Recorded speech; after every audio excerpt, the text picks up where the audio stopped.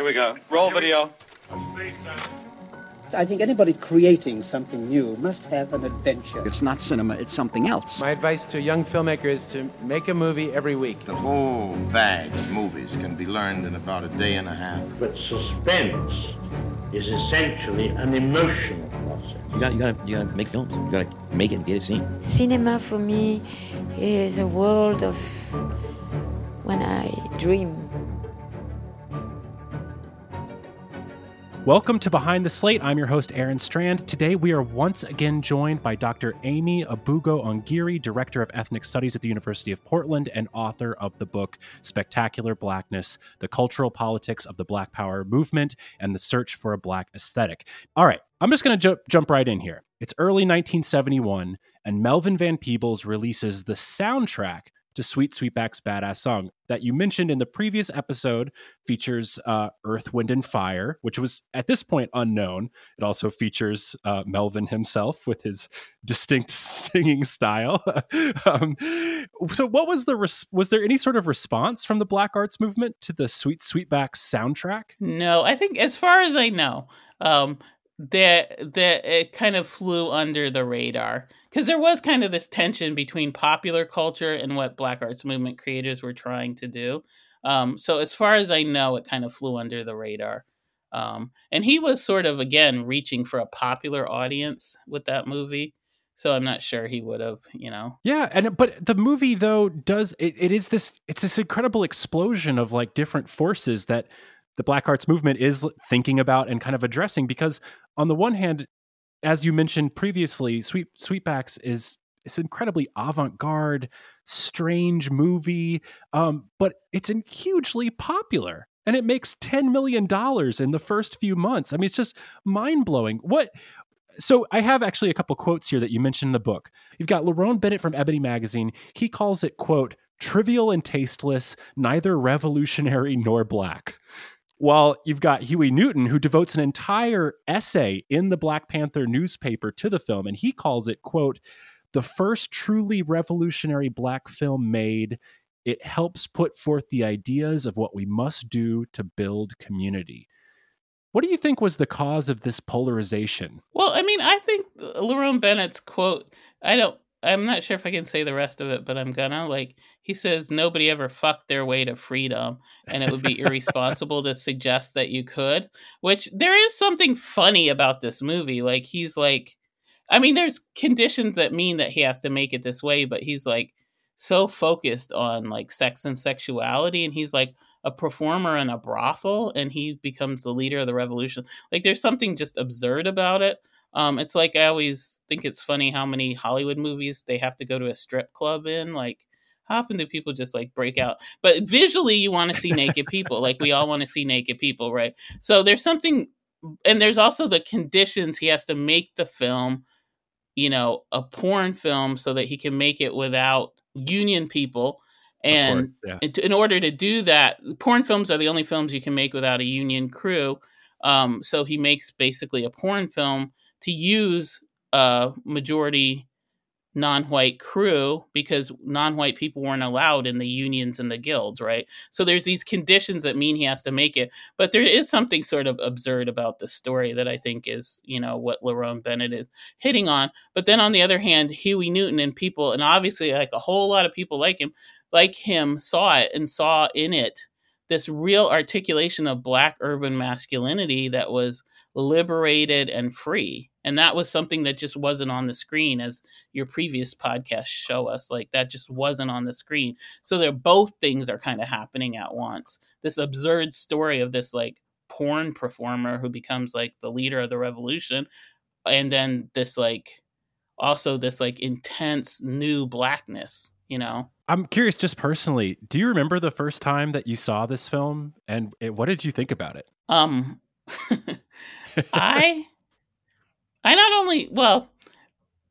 So when I started writing my dissertation, they basically told me you can't write on this era of filmmaking. There's nothing good there.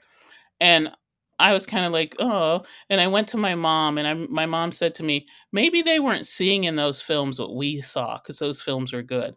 And she was like, have you seen this film? And I hadn't. So then I managed to get a copy of it back in the days of VHS cassettes and I watched it. And honestly, it blew my mind. Just, I didn't, blaxploitation is very formulaic and this film is not.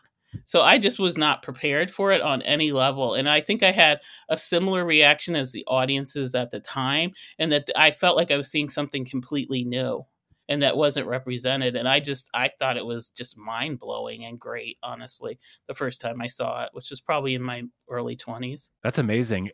In the special feature on the Criterion release of the Melvin Van Peebles Criterion disc, which you are on, you have this quote, and you say, "Every impulse in Black filmmaking can be traced back to Sweetback." What do you mean by that? Without a doubt. I really think this era, not only this film, but Cotton Comes to Harlem, which is Ossie Davis in 1970, also Shaft, which is also 1970, Gordon Parks. I really think it lays the blueprint for our ideas of visual Blackness. And really post the Sidney Poitier era, people wanted to see Black culture represented, and not just white ideas of Black culture, but actual Black culture. And that's what this film does. And it also has this incredibly empowered, Black masculinity at its center. Yeah, I think it seems to be that a big part of what Huey Newton was focusing on is this incredible choice that Van Peebles makes, which is to show Sweetback seeing the two cops violently beat this activist, Moo, and he chooses to fight back. Now, in that same Criterion interview, you talk about this scene in comparison with the disturbing video of George Floyd's murder. Can you share a little bit of your thoughts about this juxtaposition? I mean, it's, a lot of people don't know the Black Panther Party also starts in response to the killing of a teenager who was, I'm blanking on his name, but he was running from the police and he was 16 years old and they shot him in the back and it was ruled justified. So police brutality is a really pervasive and ongoing issue. And Black Lives Matter put the videos of the violence so much into mainstream America, and we now have the ability to capture those videos, and obviously in a way we didn't in earlier eras. It just presents a counterpoint to like being beaten to death. Like, I don't know if you watched the Tyree Nichols video. There's something really like totally debilitating and disempowering even just watching that. These films provided a kind of counterpoint to the visual of Black degradation in the United States.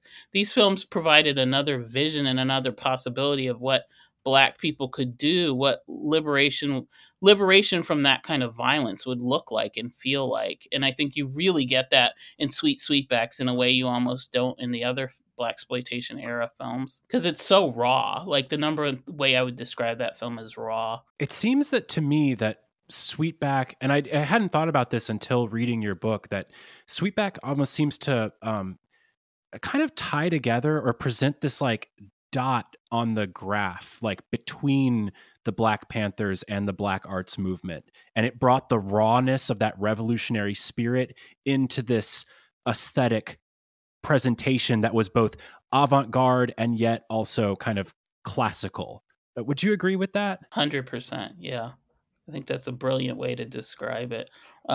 Because I think there's a certain way that, the film, he didn't have much money but what he had was this creative spark and actually quite a lot of training at this point. And he really he employed everything he could, like especially the genius to get Earth, Wind and Fire. You know what I mean? When they're virtually unknown, like he just employed everything he could to get this really like raw, authentic Black cultural feel to it. But it also, he had all this training in Europe and stuff at this point. So yeah, and I think that's also, it is forgotten, or if you just see the film sort of without context and without knowing his story, you might just think that like a lot of the choices made are sort of accidental, or like maybe he didn't know what he was doing. But like, I think you bringing up his training is really important, because he would vociferously defend that everything he did was intentional, right? And that nothing was accidental in this movie, which I just love. and it's just incredible to think that he was so consciously making so many choices in this film. And I also think, like Gil Scott Heron, it was, I think around, it was 1970, where he does this famous, "The revolution will not be televised." There's this like kind of idea that politics should be pure and away from media culture. And Van Peebles and a lot of these people, Gordon Parks, they just don't buy that, And I think in a certain way, he captures the feeling of the moment, but he also puts this like revolutionary spirit into film that wasn't there, that comes from blackness, that comes from the fugitive nature of blackness, right? Like we're always running, and and he puts that really into the film. Yeah. That raw idea of liberation and emancipation. Yes. Like that you create from your own hands, like he's peeing on his wound in the desert. You know what I mean? Yeah. Your own body creates your freedom. Like that's a really, powerful kind of script. Another aesthetic choice that you talk about in your book is the power of the gaze, of both the audience watching the film and then seeing the characters watching as well. And this is something that Melvin uses a lot throughout the film. Now, what do you mean by the gaze, and what is its significance in Sweetback? Well, I think Du Bois talks about, in that famous essay where he talks about the color line and all this, he talks about Black people being aware, double consciousness, this idea that you're aware of what mainstream culture wants from you, and you're always living in response to the knowledge of that, whereas mainstream culture isn't really thinking about you except how it creates you. And that kind of double consciousness, I think these movies, not only him, but even a kind of lesser filmmaker like Rudy Ray Moore, I think they're always very aware of the fact that they're working with an already set visual script of Blackness. And so they're aware of Black people's sense of being surveilled, but also watching. And I think that's a really interesting tension that's not in a lot of films. So you get a lot of scenes of people, you're watching people, right? Like there's a lot of scenes like that in all of these films, actually. And I think it's a really interesting like acknowledgement of double consciousness, this idea of always being aware of what society expects from you and having to build your sense of self in relationship to that. Now, of course, Sweetback is not considered the first blaxploitation film. That honor would, like you mentioned, go to 1970s Cotton Comes to Harlem, directed by Ossie Davis and based on the novel by Chester Himes.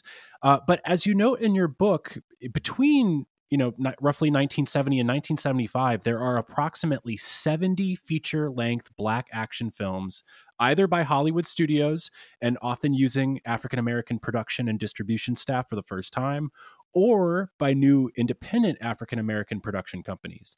How did the Black Power movement and the Black arts movement respond to this sudden explosion of commodified representation? I think there's a lot of anxiety about it. Even like Huey Newton devotes a whole one of the Black Panther papers to talking about Sweetbacks and how important it is as a revolutionary film. So there's an acknowledgement of the importance of popular culture, but again, there's a kind of suspicion about the commodification of Black culture, like a knowing suspicion.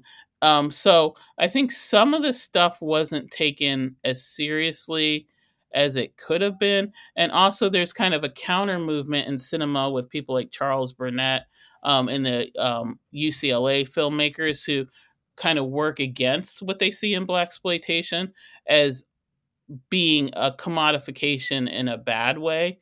I would like to see the films more kind of talked about in relationship to each other rather than blaxploitation versus, the UCLA, LA Revolution filmmakers.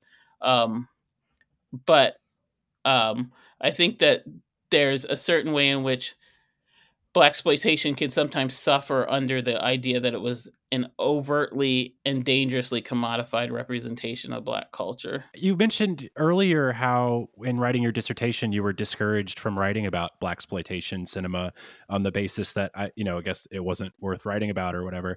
I just recently watched Blackula for the first time, and I fully admit that I'd known it existed my entire life, but I always just sort of was like, yeah, Black Dracula, schlock, I get it. And just like wrote it, I already have seen this movie in my head. And then you watch it and it's it's so much more nuanced than that. There's so much more going on. What would you argue is the value, just particularly to a modern audience, of watching these blaxploitation era films? The weird thing is, I think that there's a kind of renaissance in mainstream culture in thinking about this era.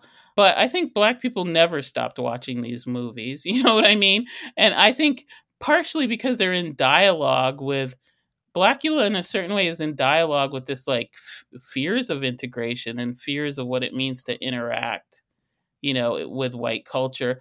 Ganja and Hess is, I think, a brilliant, if we're talking about Black oh my god vampires. I mean, it's brilliant, right? Other level. And there's a kind of contestation, does it belong in blaxploitation or not? But I mean, all of these kind of present this kind of all these films kind of think about the problems that Black people faced. Even a film like Coffee, which is honestly one of my favorites, it's about like addiction and what do you do with it, addiction, and how do we as a community deal with people who behave in ways that are reprehensible based on addiction. You know what I mean? So there's all these kind of meditations and the things that Black people actually think and care about. As ridiculous as some of the premises of these movies can be, there's also a kind of dialogue about what it means to be Black in a post Great Migration world, in a world where we're living in these urban industrial kind of wastelands, like what does Blackness mean? How can it help us to negotiate like falling employment, like all these like incarceration, all these problems that Black people face? So I don't think Black people ever stopped watching them. I know for a fact they were always available. You know what I mean? Yeah, like, yeah, for sure. You could always get these movies on the bootleg or whatever in Black right. communities. Now you write about the genre. You say, quote, "The genre focused intensely on an omnipotent, omnipresent African-American masculinity, a specifically limited masculinist version of Black power. But this is not necessarily indicative of the movement as a whole, specifically of the Black Panthers, correct?" Yeah, no, as I said, the Black Panthers the membership at many times was primarily women. But they were interested in this project of reconstructing Black masculinity. So it became a sort of, in some ways, I feel like they're viewed as less nuanced than their politics actually were. They had a lot of women in power, and they were very sophisticated vis-a-vis feminism. The Black Panthers were one of the first groups to show solidarity with homosexuals, like with the gay rights movement, which was also jumping off in the Bay Area around the same time. Huey Newton wrote a statement saying that homosexuals were possibly the most revolutionary Americans, right? Before, when it was still considered like a mental illness and a crime in many areas in the United States. That's incredible. So they were very forward thinking around gender and things like that in ways that they don't get credit for, because they were so aligned with this idea of reconstructing Black masculinity, which was about showing Black men having power and being empowered. That's really interesting. And it does, I think my initial sort of like deeper understanding of the Panthers started from watching the Agnes Varda documentary, and she really shows that in such a great light, this massive female membership, and it's probably why she was interested in the first place in making the film. But also they made men, like with the free breakfast program, they had men serving breakfast to kids, and like men were also defying gender roles within the organization in ways that weren't represented in the larger kind of publicity for the organization. Like they're, in a certain way, they were critical of the nuclear family and things like that in ways that were very forward thinking at the time, and they were critical of gender roles in certain ways, the way they operated, but in terms of this like broader script of like the brother on the block and all that, it was kind of limited. Now, would you say that there was a specific political cultural force, or was it purely an economic force that sort of brought an end to the blaxploitation era of cinema in roughly 1975? I think that, I mean, that's a complicated, like what, you're a film historian, so like what really ends eras, like it's always a variety of forces, but sure, they kind of created like a really limited formula and then played it for all it was worth, and people got tired of it. And also the Ed Guerrero, the film scholar Ed Guerrero, talks about how studios figured out that the biracial buddy movie would bring in both black and white audiences. So in certain ways that they transition to that, because they're always looking for bigger audiences, right? So in the 80s, that kind of took over, so all those like Eddie Murphy 48 Hours type movies took over, because black people, you would still see authentic blackness vis-a-vis Eddie Murphy, but it would also appeal to whites. You know what I mean?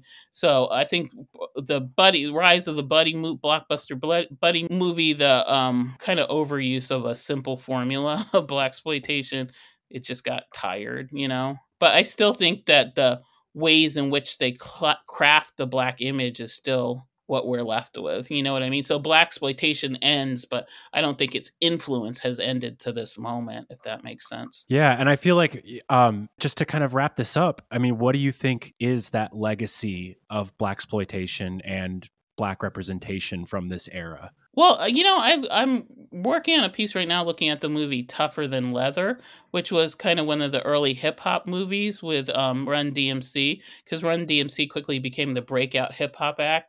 But if you watch that movie now, and it's kind of hard to watch it because I'm not going to say they suppressed it, but I think there's a lot of reasons they don't want it seen, because a lot of the language and stuff is really a bit shocking.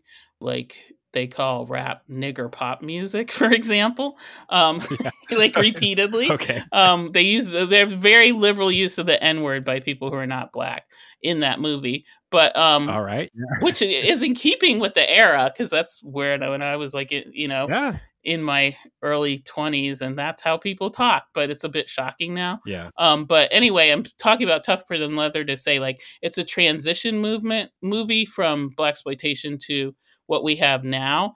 And so if you watch that movie, it is basically a blaxploitation movie, but I think it lays the blueprint for hip hop movies. And hip hop, basically, its roots are very easily and very cleanly in blaxploitation. So basically everything we see out of hip hop is defined by blaxploitation, in my opinion, even when people don't know it and aren't self-aware about it. So someone like Snoop Dogg can be very self-aware that, without Rudy Ray Moore, he would not exist. But Notorious B.I.G. took his name from a blaxploitation movie and stuff like that. Like the early 90s hip hop was very self-conscious about their roots in blaxploitation, but even when people are not self-conscious about it, the blueprint for what black masculinity, black language, black vernacular dance, like all these things are laid out by blaxploitation. So until the supremacy of hip hop ends, I don't think blaxploitation's legacy will ever end as well. Wow, that's amazing. I have not seen Tougher Than Leather,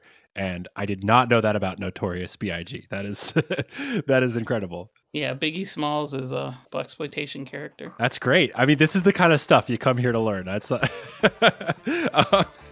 that's fantastic. Thank you so much for joining us today. Again, the book is Spectacular Blackness, The Cultural Politics of the Black Power Movement and the Search for a Black Aesthetic. Amy, where can people find you and learn more about your work? You can find me through my university. University of Portland probably is the best way. Again, Spectacular Blackness, incredible book. If you want to learn more about this, we have just barely scratched the surface. This book is so fascinating, and I learned just so much from reading it. So thank you to everyone for listening, and until next time, that's a wrap.